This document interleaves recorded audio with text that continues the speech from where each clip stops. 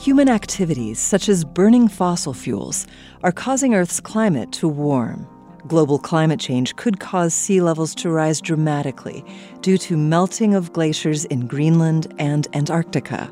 The potential ramifications are enormous because more than 40% of all humans live within 60 miles of a seacoast.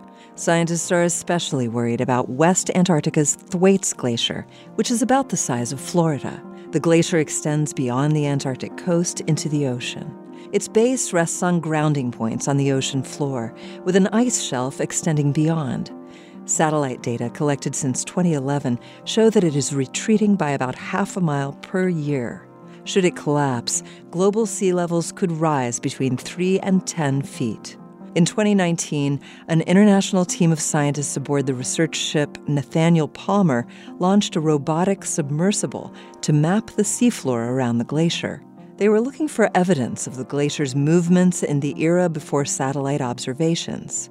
They found a series of grooves on the ocean floor near a past grounding point of the glacier, a promontory known simply as the Bump. The grooves were marked when the glacier detached from the bump, bobbing up and down each day with the tides.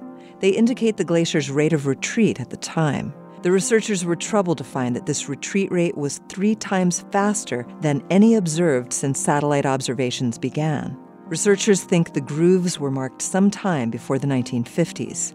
The findings show that the glacier has experienced periods of retreat faster than any previously known and may be at greater risk of collapse than previously thought.